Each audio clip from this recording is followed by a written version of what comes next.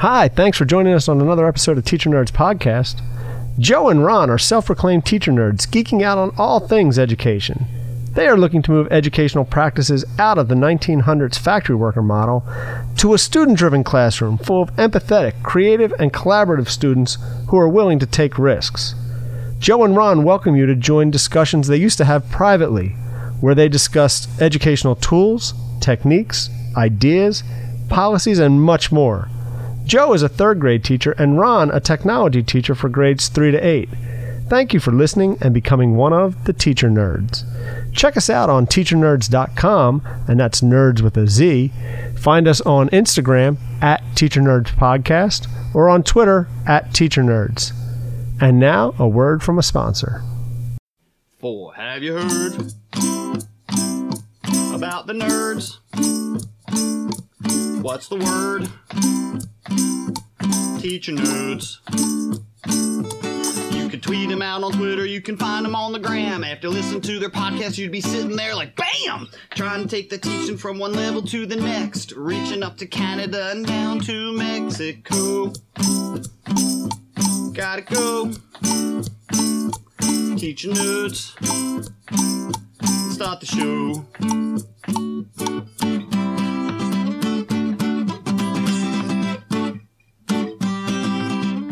Welcome back to another episode of Teacher Nerds Podcast. I'm Ron Nober. I'm Joe DiPaolo. I'm a technology teacher, 3rd grade to 8th grade. I teach 3rd grade. All right, and we have a special guest with us today. We have Spencer Sharp from Indiana. Welcome, Spencer. No, thank you for having me. I'm so excited we finally got to do this. Yeah, it's I guess, you know, Spencer and I have kind of known each other through Twitter for, I guess, little less than a year. So, Spencer, you want to tell us a little bit about yourself? Yeah. So, my name's Spencer Sharp. I teach at a really small school that's like in the middle of a cornfield in Indiana. And it's kind of crazy. I was talking to Ron about it earlier. Basically, what happened was I graduated, and I graduated with a concentration in science, mathematics, and engineering, because before I was a business major, and I always excelled in math, so I already took like calculus 2. So they're like, you already pretty much have a concentration in that, so do that. And my now principal called me, and I actually applied for a kindergarten job, which now I'm like, I don't know how I could have ever done that. I think that would have killed me because kindergarten's crazy.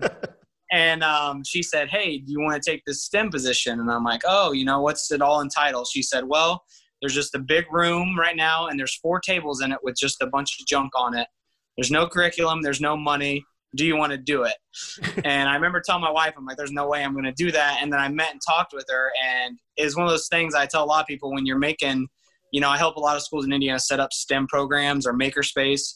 I said, as long as your visions align, it usually is successful. And both of our visions were kind of the same thing as far as what we wanted out of the program and what we hoped it would bring. So 3 years later, here I am Awesome. Doing some more and more each year, and I've really enjoyed it. It's been fun, and I could not be a regular classroom teacher, I don't think. Like if I went back to a regular classroom, I'd probably still just use STEM all the time just because I think the kids love it, and I think I get a lot out of them. So. Well, I think as a classroom teacher, if you come into it with the STEM background, I think you'll be able to weave it in so much better.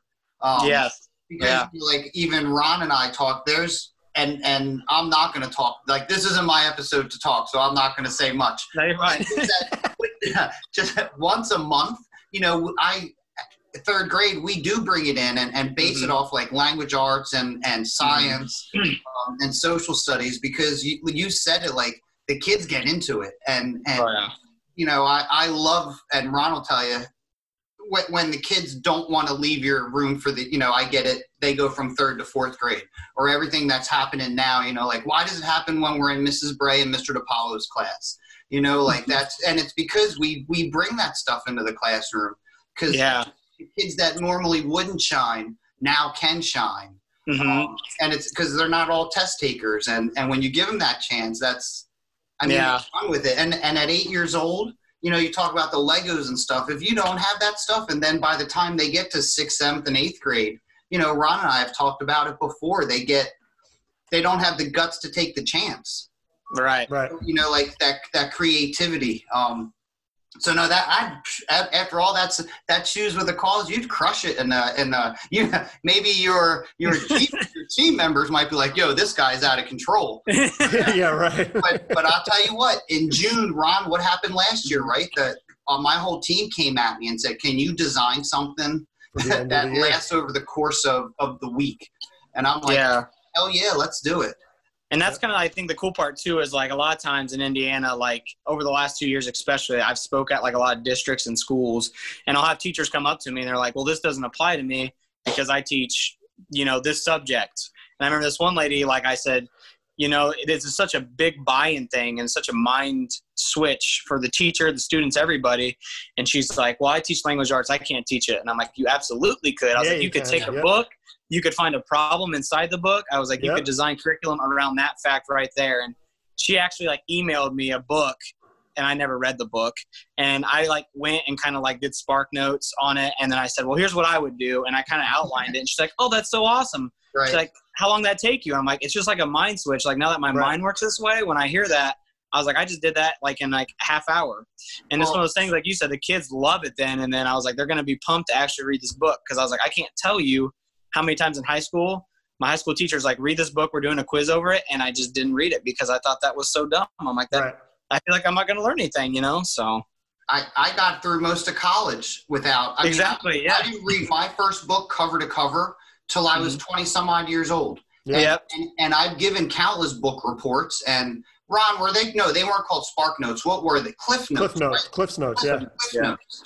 So and that's why when I see all the books that the kids have today, like our classroom library is stacked. Mm-hmm. And I don't know if maybe we didn't have those options as a kid, or it was the fact that the last teacher I liked was my third grade teacher.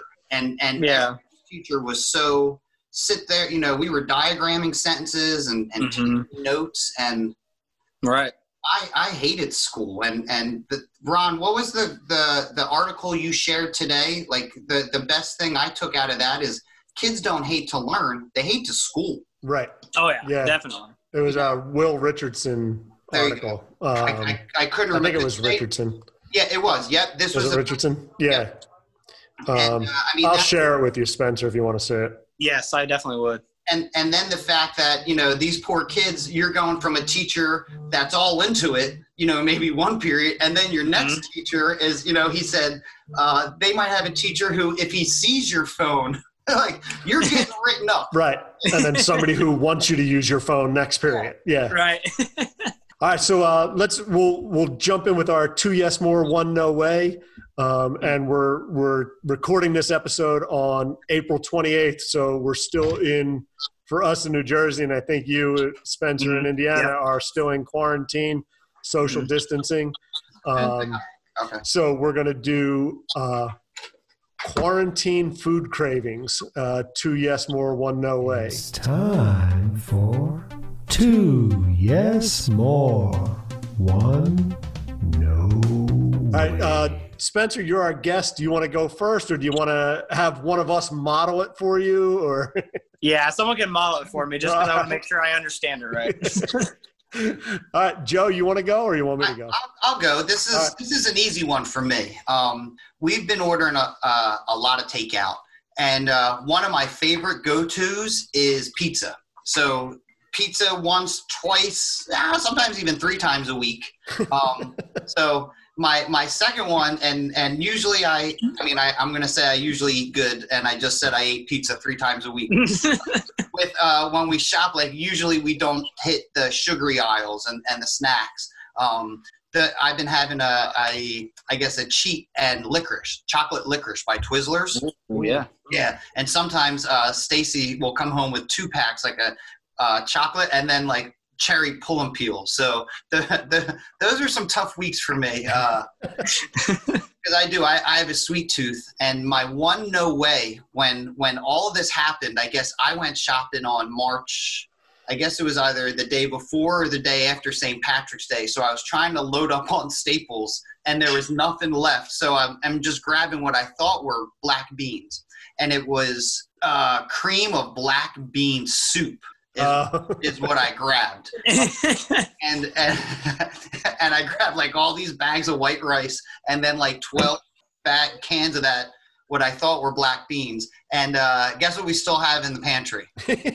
Yeah, so probably will have continually in the pantry. Well, you know what's funny? Stacy's like, well, I guess eventually I'll eat. Like Stacy will eat anything, right? And since she's our banker, she's not going to let it go to waste. Right. But I definitely that's my one no way. All right. Do you want to give it a roll, Spencer? Yeah. So talking about carry out here in Decatur, we actually have a small barbecue restaurant. Nice. And that's we love it, and it's really, really good. I like cooking barbecue too. So when we're not getting carry out from there, I cook barbecue. I have like a couple smokers actually. I like doing it. It's kind of fun for me. Wait, you have a couple smokers?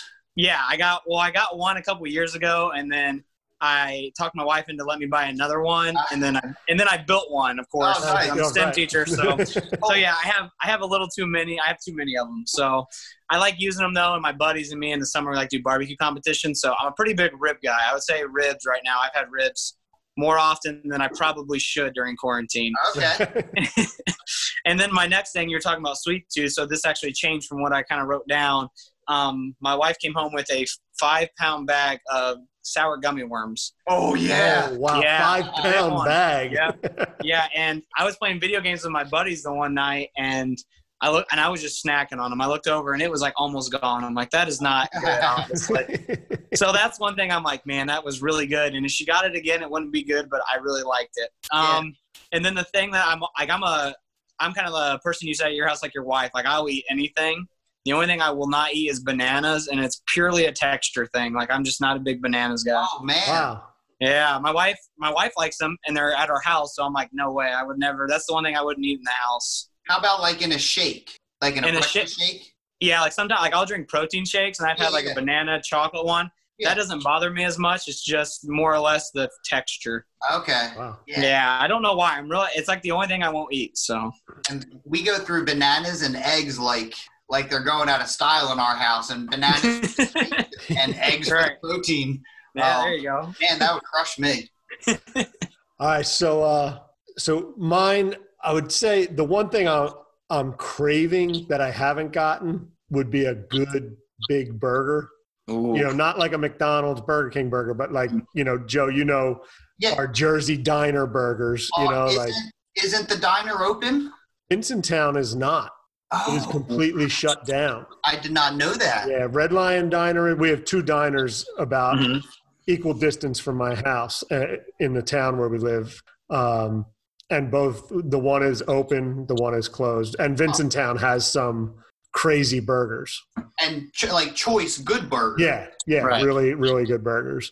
Oh. And the other thing, we did some takeout, and I got a shrimp, scallop, and crab meat. Ooh. Pasta fra diavolo, so a little spicy with penne, red sauce. Where was that from? From Upper Crust. Was it good? From a pizza place? Yeah. It was really good. You got from a pizza place that was 40 miles from the beach. Yep. You are brave. Yo, it was good. Huh. I've been craving seafood and prime rib, not necessarily the burger, but prime rib. Yeah. And man, you got Ron. And my one no way has to be, we have way too much soup in the house, and I've had because we stocked up, you know, and I've had my fill of soup. I'm kind of done with soup. We made soup today. There's soup. We're having soup for dinner tonight. Yeah. Well, he's gonna have to send some over to your house. Yeah. All right. So that was a little fun. Yeah. So Spencer, hold on, Spencer. I'm gonna be texting you for some rib stuff. Yeah. do it. Absolutely. We have. Oh man, especially with the summer off. Usually we get like 2 or 3 barbecue competitions in, but the ones that we do, they're not. One of them they said they're not doing. The other 2 they said they're unsure. So. Yeah, Ron, we should do a meet like this again, and everyone bring their own barbecue. Yeah. There we go. Our next podcast show. You know, Spencer, you and I, we kind of connected over Twitter on, I had done this Shoes for a Cause project in the fall, and Chris Woods had put up something about a shoe project, and I commented on what I did, and you had commented, and we connected, and in the winter we came up with the Shoes for a Cause project, and you kind of made the biggest impact into what happened with it by saying, hey, let's auction them off. And it was awesome. We brought the SDGs in, we brought STEM in, and then auctioned them off. And I think we wound up raising over $450 for the tag schools in Africa. So right. It was so cool. How did your kids like the project?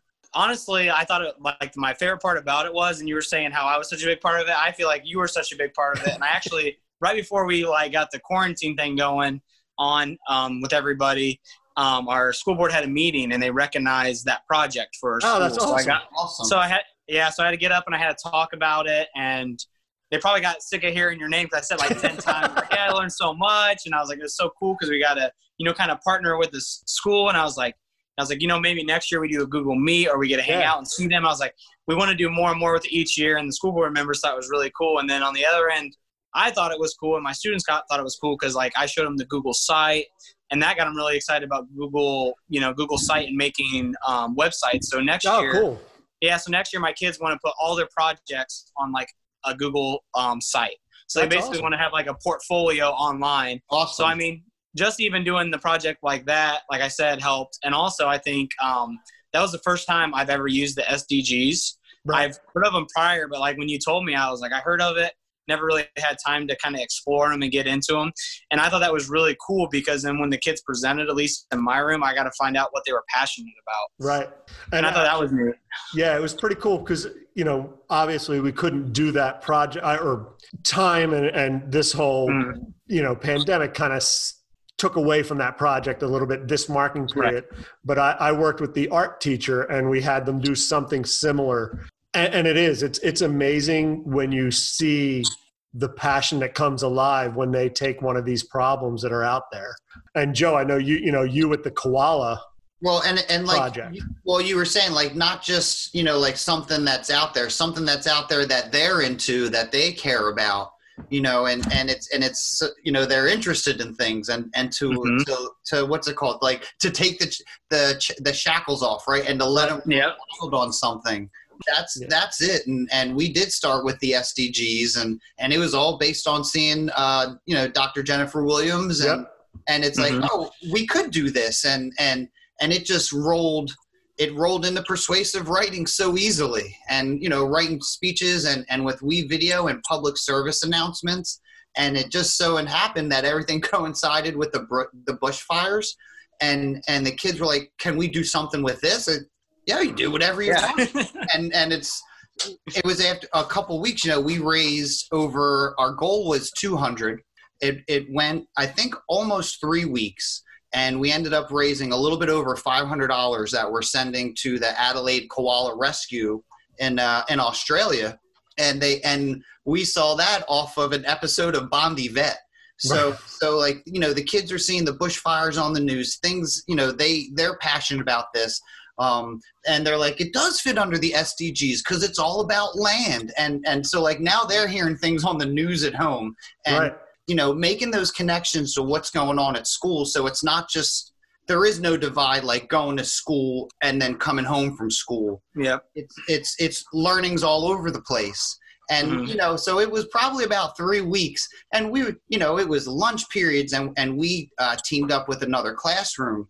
And this other teacher, and she had 3 other adults in the room, all the legwork they did. And it was just because, so there was probably 30 students, 10 from the other room, 20 from mine, and that are just running every day. It was like health lessons. And Spencer, we run an RTI period, which, are you guys familiar with RTI? And okay, so, if we give them time to do Spark projects if they're not receiving other services. So they do have 3 periods a week where they're like, can I do this? And then it was brought into a health project. I mean, it just snowballed. And then it came into reading where, all right, well, we got to read about bushfires. And the kids are using We Video, and Ron does the morning announcements. So our kids are on the morning announcements for the schools talking about, you know, oh, well, what's a bushfire? Well, a bushfire happened.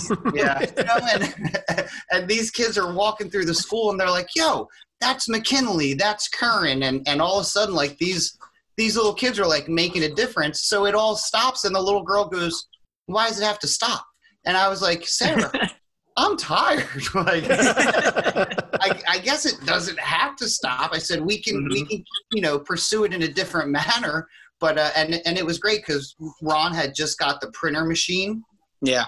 So as all 30 kids, we came together and they decided on the name Dollars for Koalas.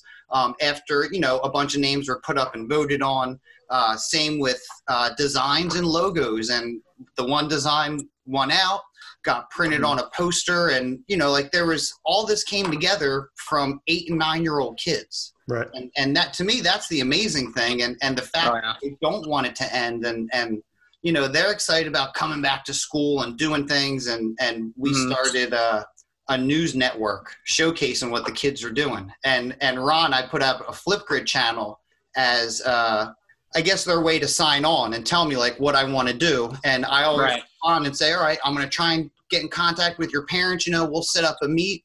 And it's like, they're passionate about things. And it's just so cool to see them foster. And they're like, I want to come back to school because I got to do this. I'm like, you know, like, let's not come back this year. Like, we can do it all from home. And I know, you know, they miss our time in the class. And I said, to me, that's the worst thing, because the third marking period, we do trimesters. The third trimester in our class, to me, is the best time to be in there. You know, all the grunt work, I don't want to say is done, because we still have the state testings coming up. And, you know, but it's almost like we can have so much more fun because they understand how the room works. And by, you know, January, February, we're a well-oiled machine. Right. You know, March 3rd marking period comes and it's a lot more maker projects, a lot more, you know, with UDL, and a lot less of us saying this is how we do it. Now it's doing it. And, you know, it stinks because I know it. It's so much fun when you're, I guess it could be so much fun when you're there. Yeah, and especially with those kind of projects too, like for the Shoes for the Cause project, I actually turned that into the state because I'm a PBL trainer for our state. So I get to train other teachers, and they thought that was like the coolest project ever.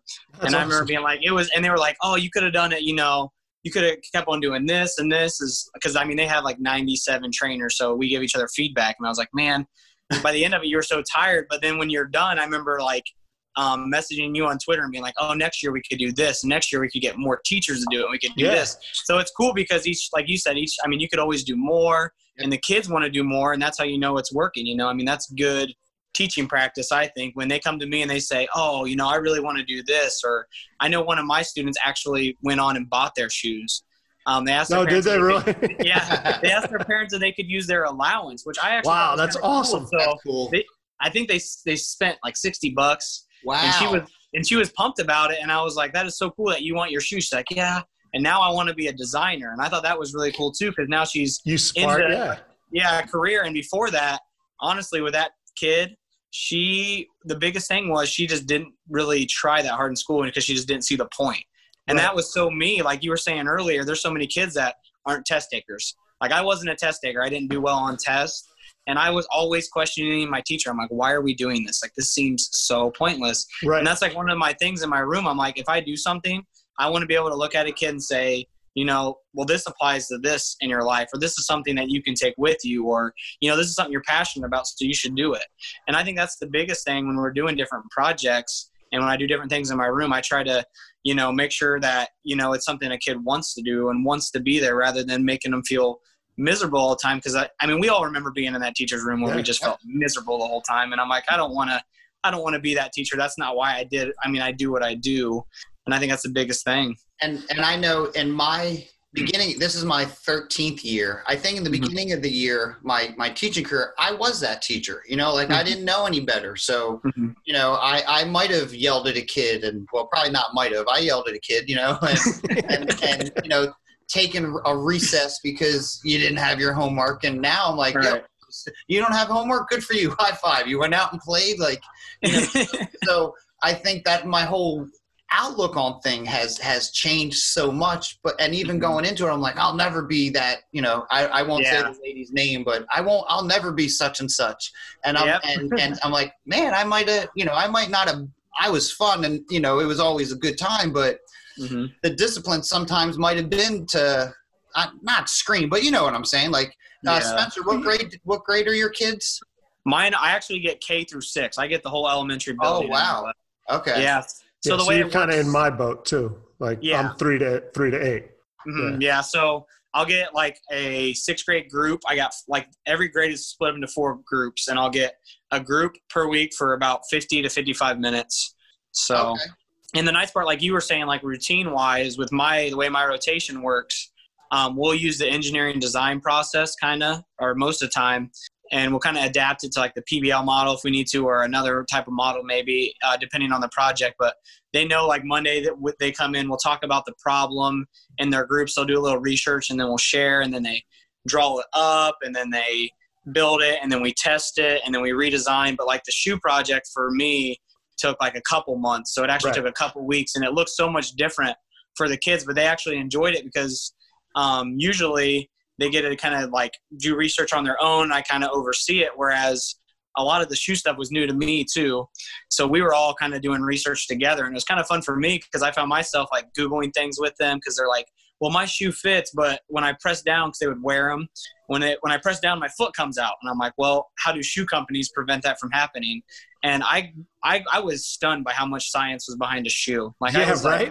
I mean, I'm like, this is ridiculous. Cause I remember like, after my first group, it's always hard because then I got to kind of pretend to teach like I did for that second group. Right. Yeah. So that second group, I remember being like, you are going to learn so much science about a shoe. And they looked at me and they're like, that is the dumbest thing you said to us all year. And I'm like, you just wait and see. So, but you're bringing science into everyday life, and yep. You know, like that's all of a sudden now there's a reason to pay attention in science class. Exactly. Yeah. Had you done a project with another class, like from another state before? This was my first time. It was my first doing it with a different state, different school like that. So I enjoyed it. I wish there was like a website where you could like go find teachers like that and want to do. I was like, there's an idea. You heard it here first. That's right.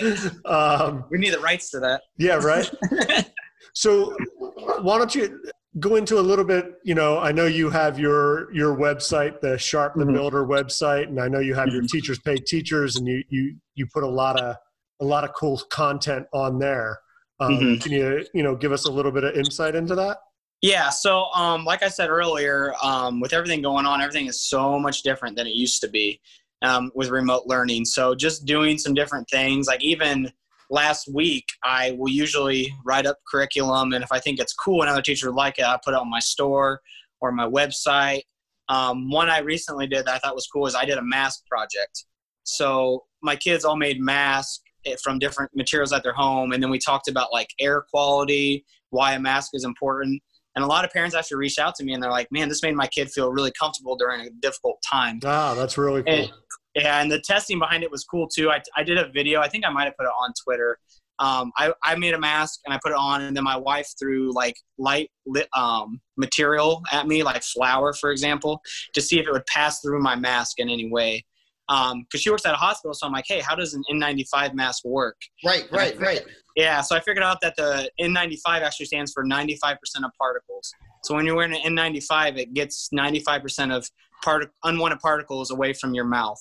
Wow. And she said that when they get fitted at work, they put it on and they put you in a room and they say, hey, can you taste something? And they basically put stuff in the air that you should be able to not be able to taste if your mask fits correctly. Oh, wow. So that's when I came up with like throwing stuff at the mask, So all these parents are throwing flour at their kids' face. I was going to say, and your wife got to throw stuff at you. Yeah. So like, it was all good. Yeah.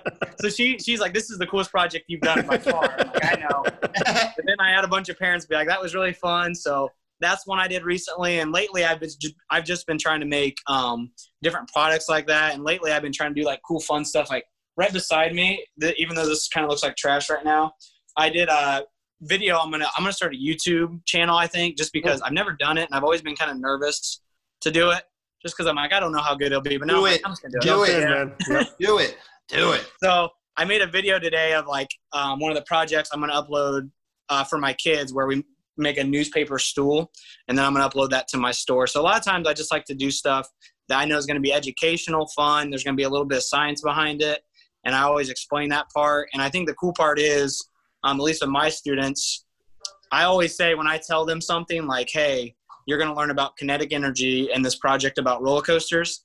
When I was a kid, when my teacher told me that, one ear out the other, did not hear it. But I was like, if I build it or I watched a video about it or I thought something was cool, I'm going to remember that for the rest of my life. So I always like to have, different videos from YouTube, different ways for them to learn. And I don't know. I'm just really passionate about doing hands-on learning like that. Just like, I feel like you guys are a lot like me in school. Like you were just like, I feel like there's so many kids out there that are so smart, but so undervalued. Oh yeah. And it's nuts. It really is. When you see it, I think I've seen now, being in this distance learning environment, there are some of the students that, and I've said this to Joe, that in the past were not your thriving students in class, but in this distance learning environment are crushing it. Oh yeah. And then some of the students who are your high flyers are struggling a little bit because it's not there is no game to school right now. I'm not going to tell you what's on a test, because I'm not really given a test, and it's more about being in charge of your own learning at this point. So yeah, that's been really neat to see. Yeah. And that's like, I think the coolest part about this. And like, so this was during the school year, and then talking about this is kind of like a cool story I like to tell more recently to people. There's this kid at our school, and he is, I would say, probably 2 or 3 grade levels above where he needs to be, but he's so bored because they're just teaching him things, and he gets in trouble all the time.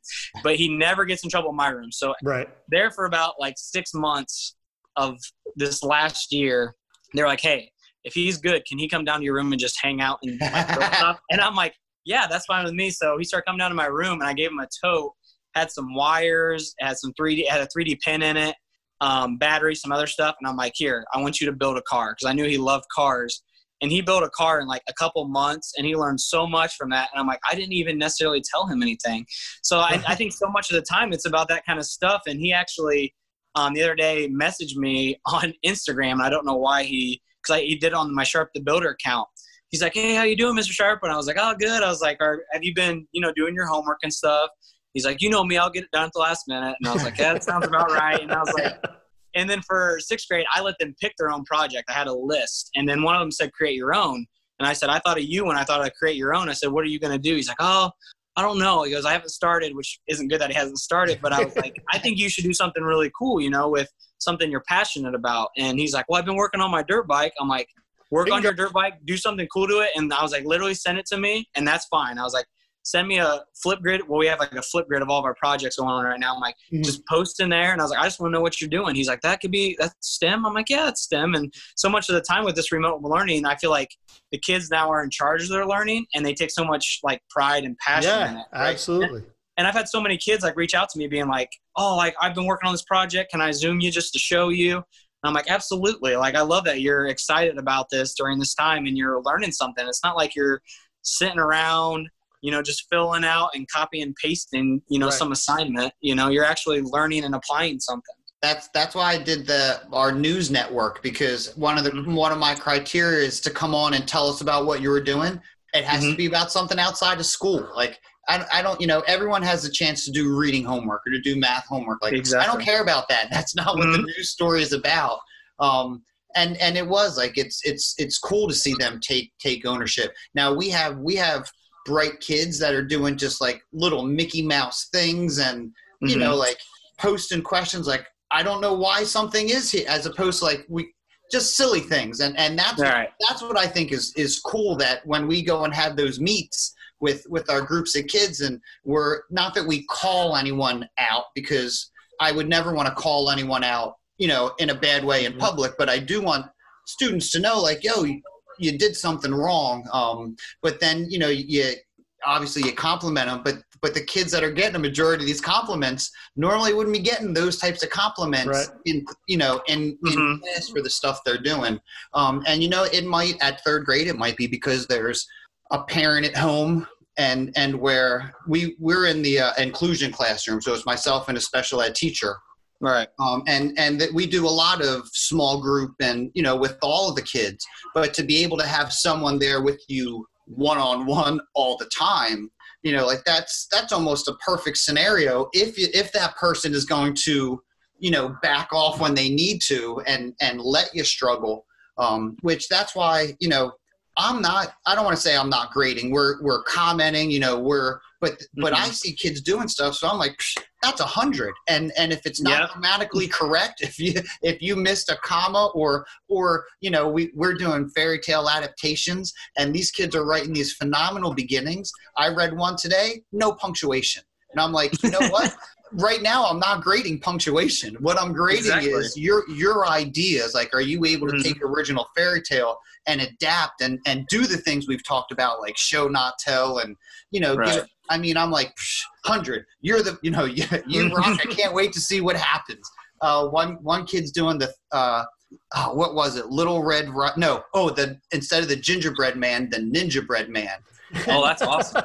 You know what? I'm like, and there's your STEM project. Make some of his tools for the Ninja Bread Man, right? There you go. Well, you know, and that's it, you know, and a lot of the parents that I'm talking to, you know, we do 2 assignments a day. So it's math and science one day, reading and writing the next day. I like that.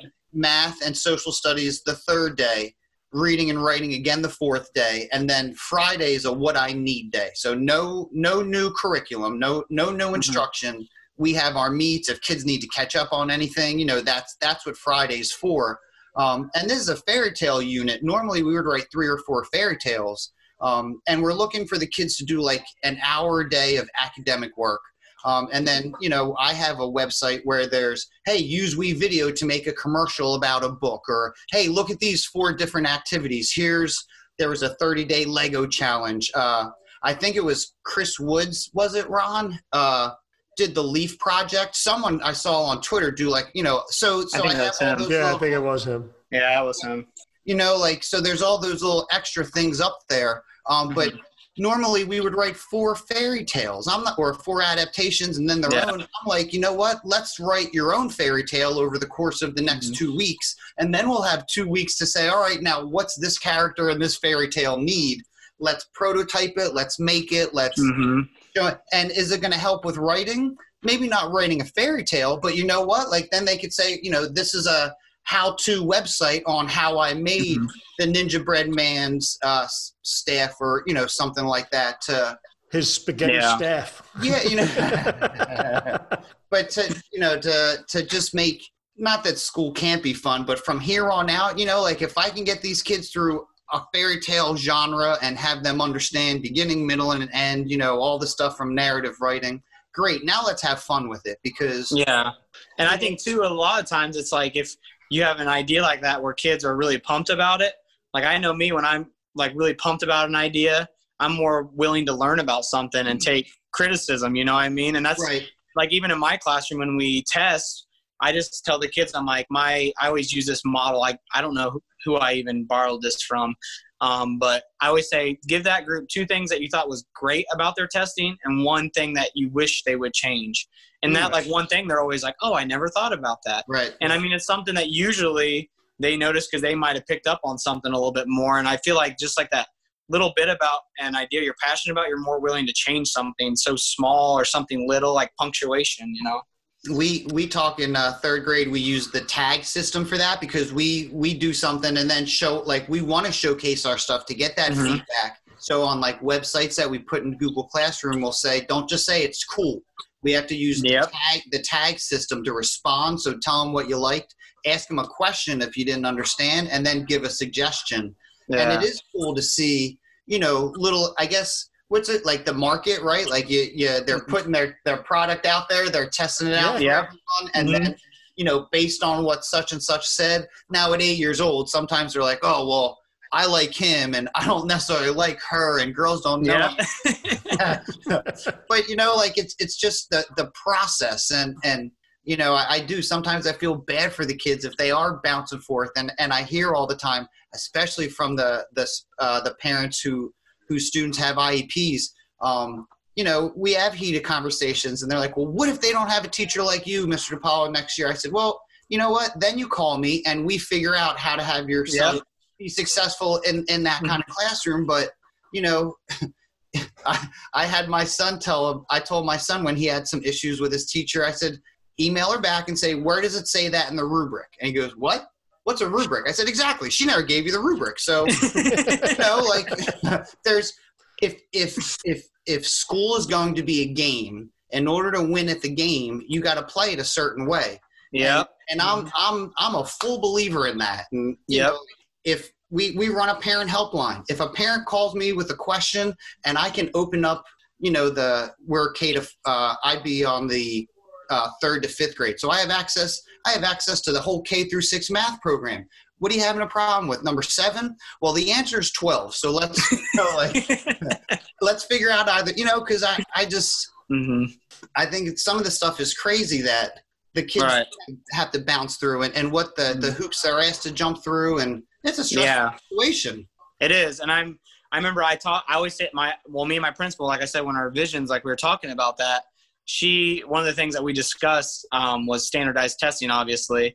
And I said, hey, I might, teach things that are going to be on that test, but I'm not going to do regurgitation. I'm not doing that. I'm going to have them apply it. I said, if they want me to play the game, I'm going to play the game to win, but I'm going to do it in a way that I think works. Right. And even like our science test scores after the first year of STEM went up like 15, 20%.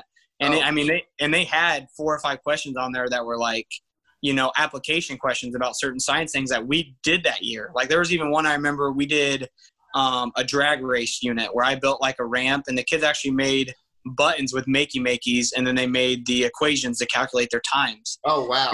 And we did we did a tournament, and they thought that was so cool. And then the test came around and had a question about 2 cars going down a hill and how you would calculate their time.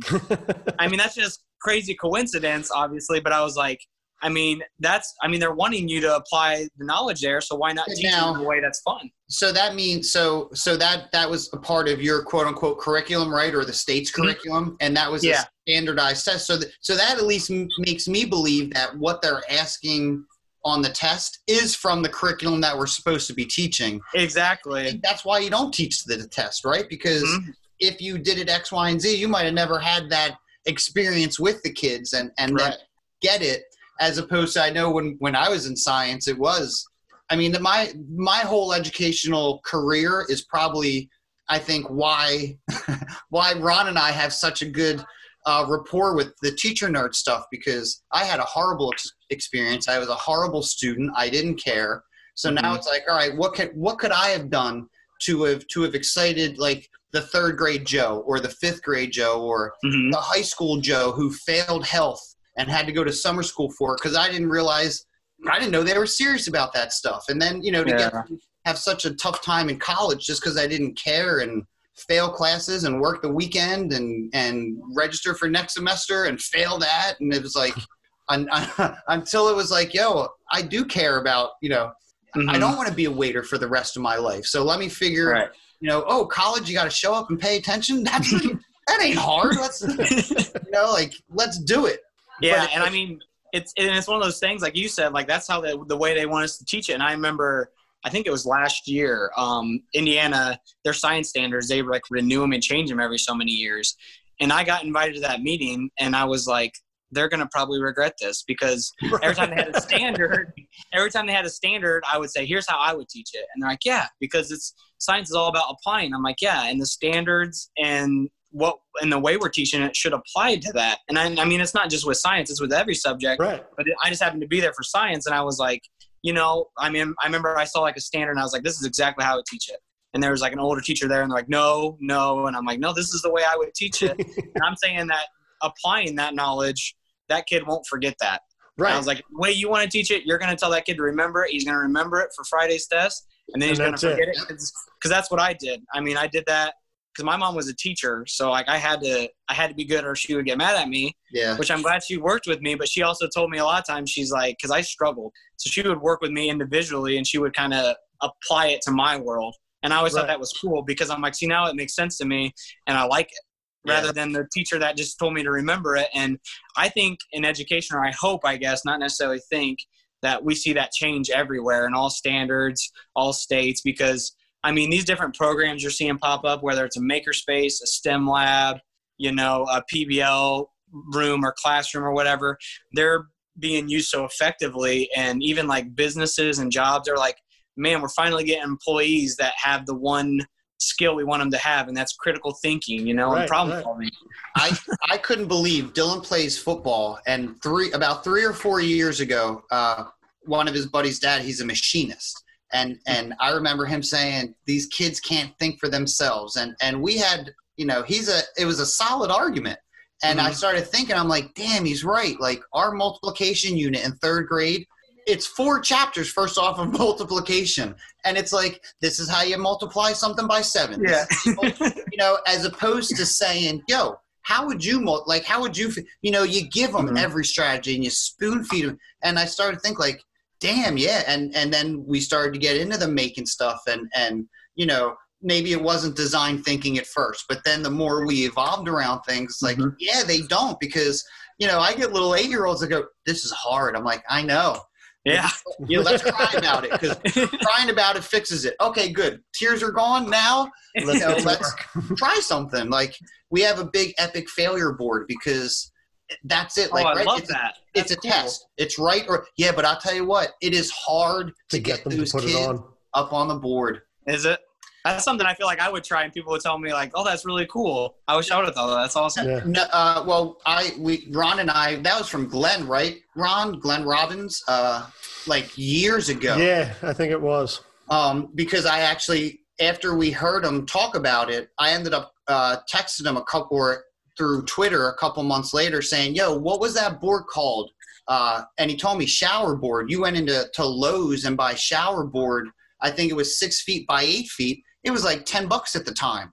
So, you know, I cut a whole bunch of pieces up and carefully brought it into my room without really anyone seeing me. And, you know, I got a circular saw in this hand, drill in this hand, like,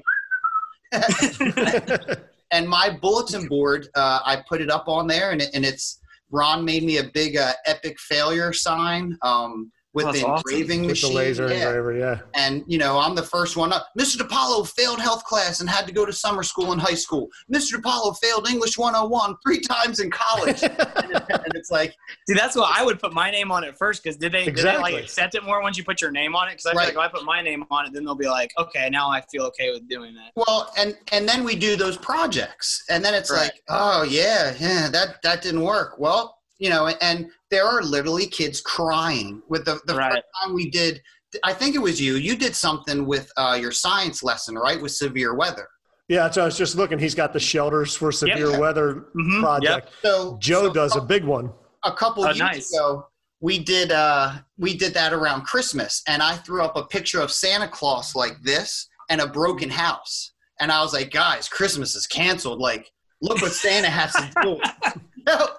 That's awesome. The kids were like, and I'm like, let's see what we can do to help set. So kids were making things for, and we, you know, Ron and I took this project so much further than the original picture, but we had a girl out of newspaper build a 6-foot tall house for Santa and her wife. And at lunchtime, or his wife, at lunch, right before lunch, the thing collapsed. And it came down with all of her, like, I mean, she was broke. And she spent the entire recess, a 10, 12-minute recess, pacing the softball field with her hood up and crying. And the kids are like, Emily's crying. I said, that's cool. I can see her. She's crying right there. Let her cry. And she came back in, and it wasn't 6 feet high. It was like 3 feet high and 6 feet wide and, you know, 5 or 6 feet deep. And And to me, that's it. It's like, I tried to do this, and when it collapsed, I had to do this. So it's like, you're not a failure. Right. You don't do those projects. And those kids at 8 years old, I failed my first test in 4th grade. I got a 60 on a science test. I'll never forget it. So like, you have to give those kids the opportunity to fail and learn from that failure. Hey, I got a suggestion for you, Joe, Epic Failure Board. As you have adults come into your room, ask them to sign up on your Epic Failure Board. That's awesome. You're talking about, principals coming in, vice principals, parents. What's your epic failure? I'll tell you what, Ron, then you're going to get them more comfortable with putting something up there. I'm glad you said that, because seriously, like, I was teetering, like, it's a decent sized space. So I'm like, can I utilize it better? Yeah. Keep it up. Yeah. I say keep it up and invite. Yeah.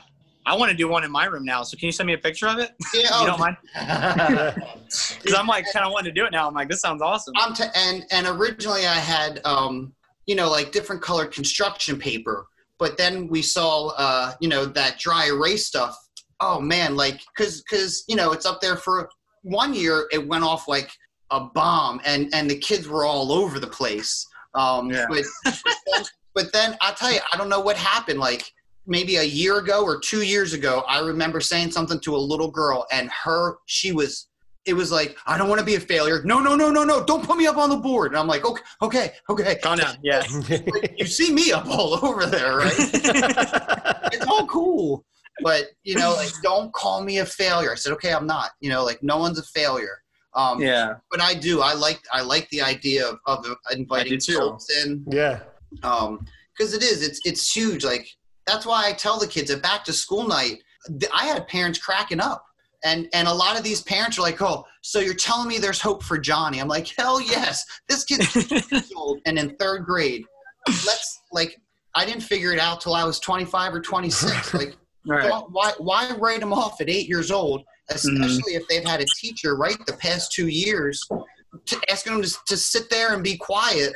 I know you put out the other day, like you had a bunch of Lego task cards. Yeah. What were some of the, some of the tasks that you had?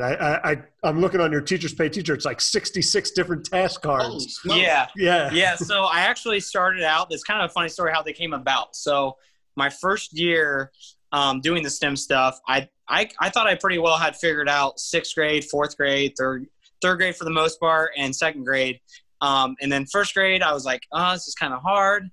Sometimes I get bored. In kindergarten. It was like a whole new ball game. I remember I made probably a month's worth of curriculum, and they went through it in like a day and a half. And I'm like, I don't know what I'm going to do. And I was like trying to think about some different things that I learned that I could apply maybe to my room. So what I kind of came up with is I started doing like these little like maker stations. So kids could come in and they could build what they wanted. And I had these different stations, and I got Legos donated. So then what I started to do was I would say, you can build what you want, but then I'd always have a kid come to me and be like, I'm not creative. I can't figure out what to build. And I'm like, that stinks. So then that's when I first came up with the Lego task cards, and I just kind of wrote like random open-ended questions. Like one of them that comes to my top of my head is like, I posted a Twitter video about it. The kids had to make some kind of vending machine. Yeah. So a little girl made a gumball machine. It was awesome. She actually put something in, and a gumball fell out. Out of Legos? Yeah. Like out of special Legos or just regular Legos? She made it like flat, and she made it so it like sat on a piece, and when she punched the piece out, it went like down and under. Oh, wow. Yeah, so I was like, man, that's really, like, her mom sent it to me, and I was like, can I post that on Twitter and Facebook and everywhere? She's like, yeah, absolutely.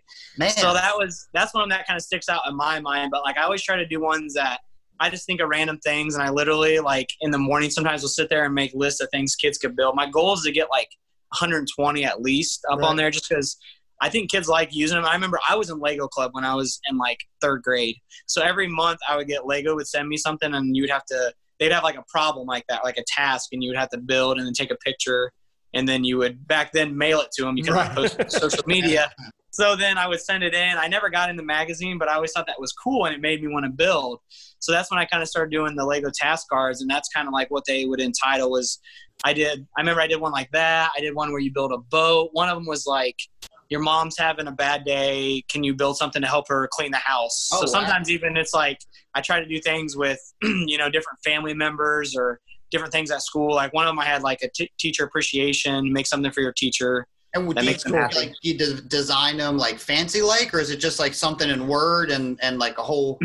So I have like a Canva subscription. So like I used to, before I actually had my teaching job out of high school, something that kind of got me also, I didn't mention this, but I actually worked for a app building company. So Oh, cool. I learned how to code there, and I learned how to do Photoshop, Illustrator, Cool. Canva, and some other apps. So what I did was I just made like a Lego little like border, and then I just put the task on the inside. Okay, cool. Put it on Teacher Pay Teachers. People print them off, and really I've had a lot of people tell me like, man, these are awesome. I remember there's this one lady, her son's autistic, and she bought those from me, and she reached out and she's like, my son loves those. Like every day he wants to, she cut them up and put them like in a hat for him, because I talk about like how I do that with my kids.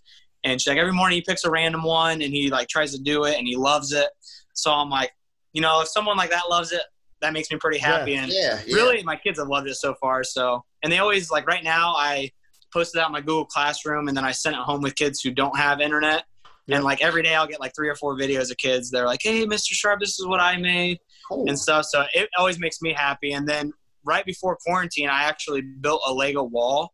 And I was so excited to use it. I built like you guys probably saw, I built like a Mario on it. Yeah. It took me like a day, but I was like, that's the coolest thing I've ever made by far. And so Forget the smoker. It's the Mario on the Lego wall. I told my wife, I'm like, I'm really proud of that. And the worst part about it was kindergartners are really honest. And there was one kid that's like, that's a cool Mario. And then another kid's like, that looks nothing like Mario on my video game. I'm like, that's because you have the new ones. This is the classic. Right. This is classic, like. My friend. Yeah.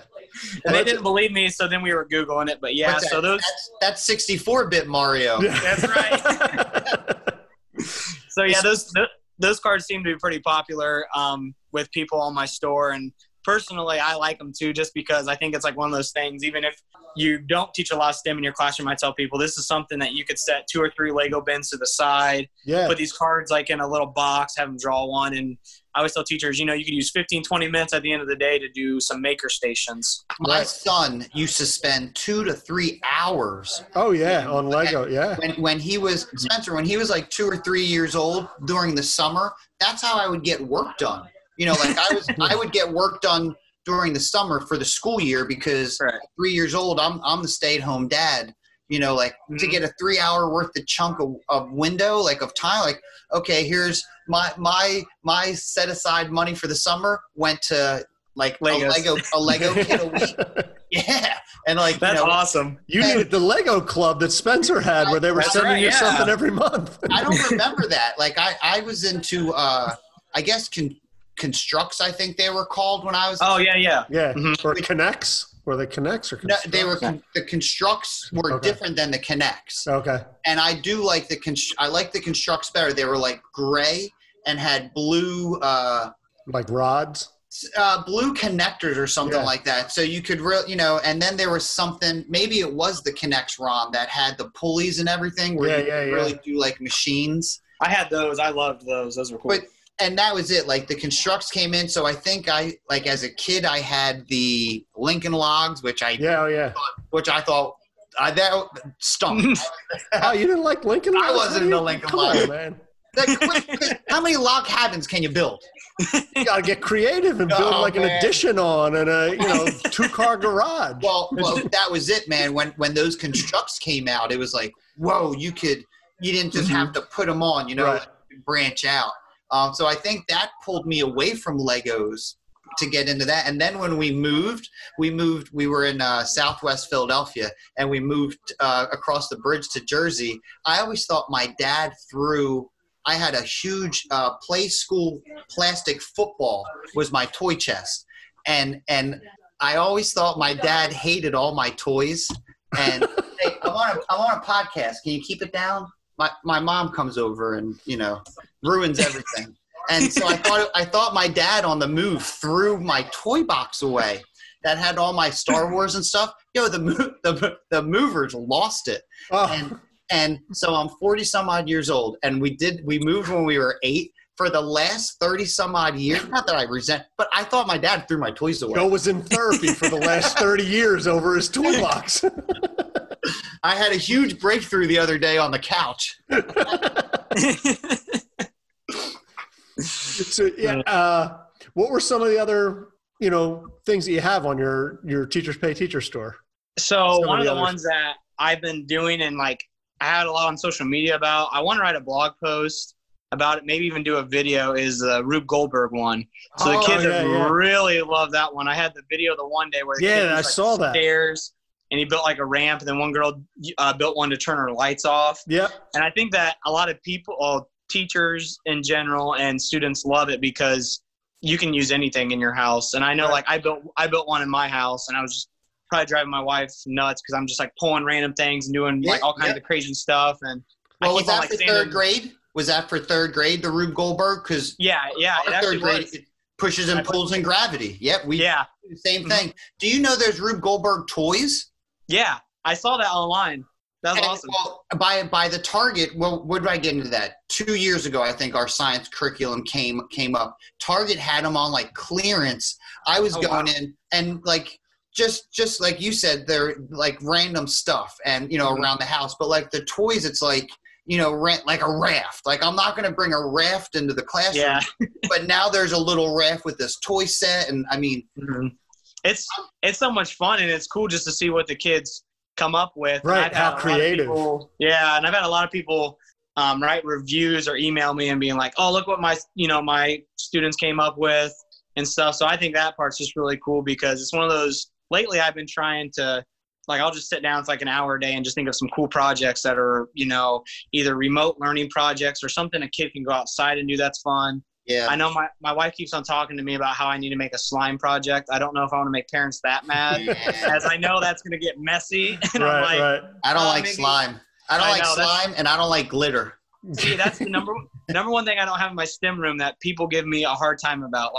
Parents come in, they're like, "Why don't you have glitter?" I'm like, I hate it. I hate it. And not only that, it's so hard to clean up. It is. And I'm like, I just don't want it. And they're always like, well, you could use it for this project. I'm like, I could. I'm not going to, but I could. I like to say, what if we didn't use glitter? Our custodian is really great. And I do take care of my custodian because I know when we have those maker days, he comes in the room and Ron knows him. It's Robert. He comes in the room. He's like, yeah, but I mean, I definitely think with a lot of the remote learning projects, the Rube Goldberg one, I did a paper bridge one recently I put up there. And lately I've just been thinking about different ways that materials kids will have at home. That way, they're not left out just because they don't have something. And a lot of times too, I tell the kids, I got an email the other day, a kid's like, can I use, this material instead of this material? I'm like, absolutely. Use what you have and make it the way you want to make it. You're not going to, that's, not doing it is what's going to keep you from trying, learning, and failing and being able to apply that knowledge rather than not doing it at all because you didn't have tape. For your Rube Goldberg cards, are you saying try and make a machine to do this or try and use this, and this to do something? Is it specific or is it just? It was the one I posted online was actually pretty open-ended. I'm thinking about going back and changing it because now I'm getting kids that will do 1 or 2 steps, whereas maybe I want it to be so many chain reactions. That's what I was thinking, because like I said, we do it for third grade, and I did a Flipgrid thing for it. And yes, I did that too. I'm almost I've been seeing some things with gamifying. We've been trying to gamify our math lessons for fractions and divisions. Hey, here's the lesson, but then you get extra points for doing this. And I give them, I'm trying to entice them 25 points to make a Wii video on how to divide. But everyone's doing the stupid little 5 and 10 point, So I was thinking just that, you get X amount of points for this many steps, or then, taking it to the next level gets you 10 points. Then, I like that. With the gamification and everything, one thing Stacy works for a lobbying firm, so I always run my ideas by her, and I always, show her my videos, and she's like, what's the point of the game? And I'm like, well, we have a teacher in 4th grade named Mr. Weller. So the point of this game is to beat the evil math overlord, Mr. Smeller, who's a fourth grade math teacher.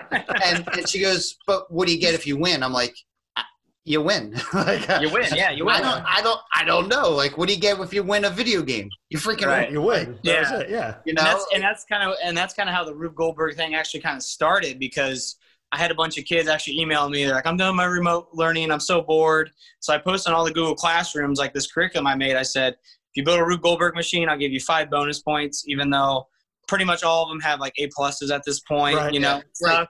But then they're like, oh, I'm going to do it. And I'm going to get my family involved. So I got like all these emails from like a whole family, you know, doing them together.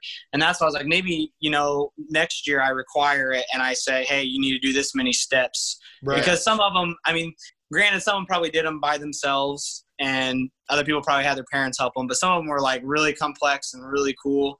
And then there were some that I was like, okay, that took you just like 10 seconds. Right. Well, and I think that's, you know, what you do is if you do gamify it, you know what I mean? That's how many steps you have is how many points you get. And, Right. you know, something like that. What I like every time we do something in class, like with Ron's lab, I'm always like, hey, Ron, we just ran this tournament. Can you get us like a 3D printed trophy or something? Trophy. Yeah. Oh, nice. Yeah. You know, and Ron has, I mean, he's provided, you know, a couple of them, because we will run during that RTI time a multiplication tournament, a division tournament, you know, and it's awesome to have. And you said before you have a printing pen. Yeah, I got pens, 3D pens. Yep. Yeah. You know, just to have something, I guess at 8 years old, that could be the carrot, because those kids, you know, and that, I mean, it's like this big, you know, it's like, what, Ron, is it 3 inches or 4? Yeah, maybe 3 inches, but you know what it is? It's 3D printed. So that's what makes it exciting. You know what I mean? It's not the trophy. We have a little stage that we built in front of the classroom that the kids own, and the kids are all, you know, they'll raise a question. They'll be like, can I go up on the stage? And we're like, yeah, go ahead. And they get up on the stage and they get the class's attention. So when we present the trophy, man, I get up on stage and I call the little kid up on stage and I'm like handing him the trophy. Hold the 2 handles on the side, right? They eat it up. Yeah. They're all about it. And you know what? If that's what's going to get the, you know, and the kid that won the multiplication is an EL. Well, he's not. His parents speak Spanish. He's not ELL. He does have a deficient. He's a language. He's a language deficient student. So it's really hard for him to understand things. It's hard for him to take his thought. Yo, he crushed it. The kids couldn't touch him. And when his stick was getting drawn, they were like, "Oh God, I passed, you know. And it was cool to bring him up there, and you know, so you know, we write the little note in the agenda, and then I go to Google Translate and you know put it in there, and then write it in Spanish, you know, and he's you know, and then the note comes back. Alex is such a good boy. I'm like, he is a great boy, you know, like, but that's it, and that's what's. It's cool to be hooked up with like teachers like Ron that, you know, that push the same thinking and you know, like they go to his class. And I mean, I started the whole Spark project in my class because when he first started teaching technology, it was supposed to be an extra special for us.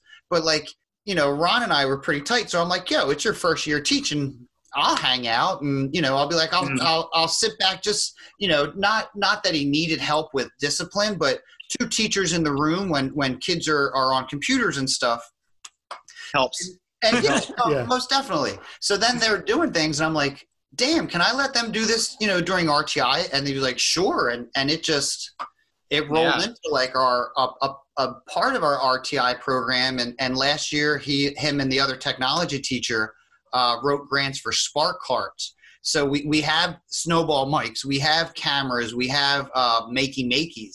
And that's awesome. It's really cool to see that take over. You know, it's really tough though. Our district does put a lot of weight on scores and you know, I guess the data shows if you do this stuff, your test scores probably aren't going to go up. You know, but you know, you know, your results are different than that data shows. Yeah. And I know a guy I referenced before, Glenn Robbins, like he even said when he did our design thinking seminar, one of them that we sat there, he goes, you know what, your scores are probably going to go down, but do you want test takers Or do you want do you thinkers? want kids that can that can think on their own and problem solve? No, but I definitely agree, and that's like one of the biggest things too is like your different ways of thinking like that and stuff. And I mean, back to what you're saying about making it even, you know, some things you can't make them as applicable to real life as just making it like a game or fun. Like I know for Christmas, I had this on my Teacher Pay Teacher store too, but people usually buy this during Christmas. It's a sleigh unit. So kids build a ramp and a sleigh, and I have a competition, and I announce the winner over the announcements, and they share a box of candy canes, Right. which funny story about that is the first year I tell my wife, like, buy a box of candy canes. And I figured she would buy like the $1 box of candy canes. And she's like, I bought the ones I want. And it was like the real expensive, like Sour Patch Kids. Oh, Yeah.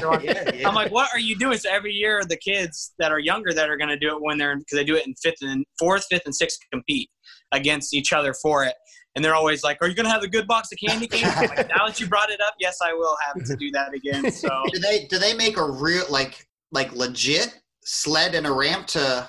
well, they use cardboard, and I one thing I have like a bunch in my room is Make-A-Do's. Have you guys heard of those? Yeah. Yep. Yeah. So they have like where you put cardboard together with cardboard screws. And last year was the first year that I actually limited how tall their ramp could be, but everything is based off of speed. So I'm like, well, if your ramp is X inches tall, you still got to cover this amount of inches going down.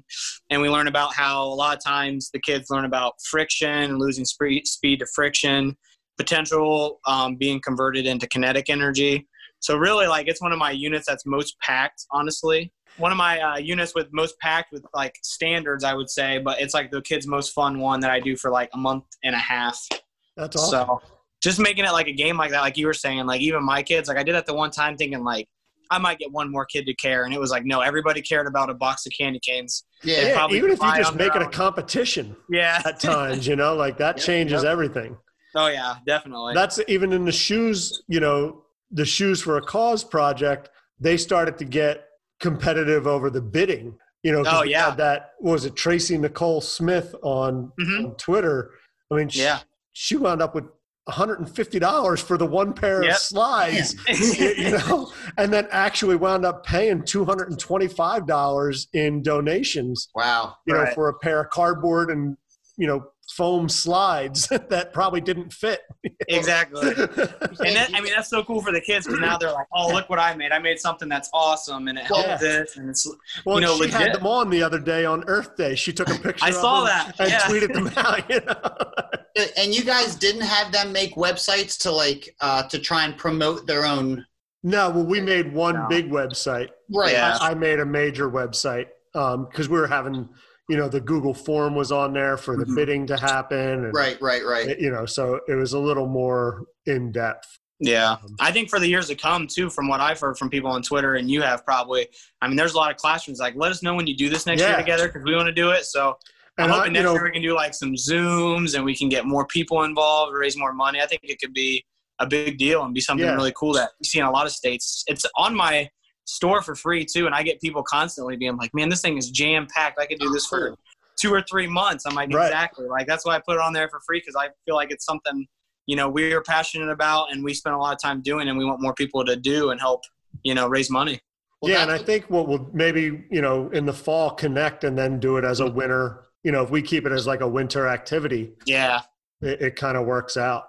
Definitely. That'd be cool. And then we could start to promote getting other people involved, set up some kind of Google form or something like that. Yeah, definitely. Teachers to get involved. One of these times I need to come visit you guys. You guys need to take me to get some burgers and Yeah. Are you a Hoosiers fan? Are you into like Indiana basketball? So real quick, I'll show you. This is on my wall right here. If you can see that. So this is I'm a pretty big Notre Dame fan. This whole room is decked out in Notre Dame stuff. I actually I did a wood pallet wall when I first moved in. I live on a farm, so I just went and took a bunch of pallets. I live on a pretty big farm actually. Yeah, so that's pallet wood? Yeah, I just went out there and I cut them up and I sized the wall up and I did all my stuff. I actually did a wood pallet ceiling in my daughter's room too. That's awesome. Is it untreated or do you put what's that, like not olive oil? What's it, like turtle oil or something? Do you People do that. I didn't do that with this one. No, I sanded them a little bit if they were a little rough, but like even like this piece here, it looks a little rough, but it kind of looks cool just because it gives a character. Yeah, that's cool. I got a blank one in my garage that's in really good condition. There you go. But you would need a lot to do it. You know, I got one. I like to do the palette. Like I have a couple palette flags and scarecrows. Like I like spray paint. So, you know, like it just gave us something fun projects to do. So that's cool. Yeah. I did the wall, I did the ceiling upstairs, and then I did a chair for my wife, like a mega chair for our back patio. It holds like 8 people. That's awesome. 8 people? It could probably fit about 6 to 8 people. It's like huge. The cushion we got for it, we couldn't find a cushion big enough because I built it for her for our anniversary. So she just bought a dog bed to throw on there. So it's pretty big, but like I bought like 4 beams or like 4 or 5 beams, and then I used the base for pallets in the back. But like the arms and the support is like big, thick, like 6x6, nice beams. So that's awesome. Cool. I like doing wood projects, and I kind of started doing those when I became a STEM teacher because I'd always tell the kids, I'm like, look, I failed at this, and I had to go to Lowe's and buy more wood and embarrass myself in front of the whole store. There's that epic failure board. Exactly. I think wood is the most forgiving medium, you know, to build with and everything. So that's awesome. That's cool. Yeah, for sure. But yeah, I'll have to come down and hang out with you guys sometime for sure. Yeah, we'd love it, man. You got dinner on us. Come on down. Yeah, most definitely. Oh, hey, I like that. Spencer, where can people reach out to you if they want to get in contact? Yeah, so the nice part is Sharp the Builder was kind of a name that one of my buddies came up with and the logo. And for the most part, Sharp the Builder on all social media is my website, Sharp the Builder. The only thing that's not is my email is sharpthebuilder2020@gmail.com. And I always forget to add that 2020 in. Someone already had Sharp the Builder, which I was disappointed. But yeah, one of my buddies was like, remember Bob the Builder growing up? I'm like, yeah. He's like, you should do Sharp the Builder for your store. And I was like, nice. I'm going to do that for sure. That's awesome. So again, thank you so much. Yes, thank you guys. Like I said, I'll reach out to you in the fall. We'll do a project, and it's been great. It's been great talking to you. And definitely. Twitter's the best. I've made more friends from Twitter maybe than I have my whole life. No kidding. and the ideas and oh yeah. The other thing is, you know, like you said on with Twitter, how good it is getting the kids' projects out there so they see like there's an audience. It's not just for me. Right. You know, you got something out there to the whole world. I had a kid build a foot piano yesterday, and I posted it today, and Makey retweeted it. So then I emailed him and showed him. He's like, that is so cool. Right. That's it is awesome. Recognition, right? That's the recognition right there. I don't do it for a grade. Like, I'm going to do something. And someone halfway around the world is going to be like, yo, that's awesome. Yeah. We should do this again, like after everything comes to a close, on like how making was probably one of the best things for these kids in their life. I don't want to say the best thing, because I guess it all depends on the student and you know, the grade and the, I guess the curriculum, a lot of extenuating circumstances, right? But I mean, this is where I feel this is where our kids, for my third graders, are thriving. Yes. You know, they're reading, they're putting, we love stickiesio.com. So they can read something, and we're using signposts, and they'll pop it up. You know, they're thinking up there. But then, you know, they're like, oh, I got an idea on how we can, you know, snowboard and still social distance. I'm like, write it up. Let's go. Like to me, and you know what? Is it writing a fairy tale? No. But is there parts of the curriculum from writing that's going to fit into that? Heck yeah. And if he doesn't want to write a fairy tale and would rather write that, you know, like writing's writing. I don't want to write a fairy tale either. So, you know, like it's just, that's to me. So maybe, you know, why don't we try and do this in a couple weeks or. Made in June or July, you know, something like that. Yep. Teacher nerds knocking on your door. Open up, let's take your teaching further than before. Give it a try, don't be shy, there's nothing there to lose. Worst thing that happens, kids get pain on their shoes. We're talking teacher nerds. I'm talking teacher nerds. Thanks for listening to the Teacher Nerds podcast. Keep up with every new episode by subscribing on Apple Podcasts, Spotify, Google Podcasts, Anchor, or anywhere you listen. Remember to visit teachernerds.com, and that's nerds with a Z. Follow us on Twitter @TeacherNerds and on Instagram @TeacherNerdsPodcast. And thank you for being one of the Teacher Nerds.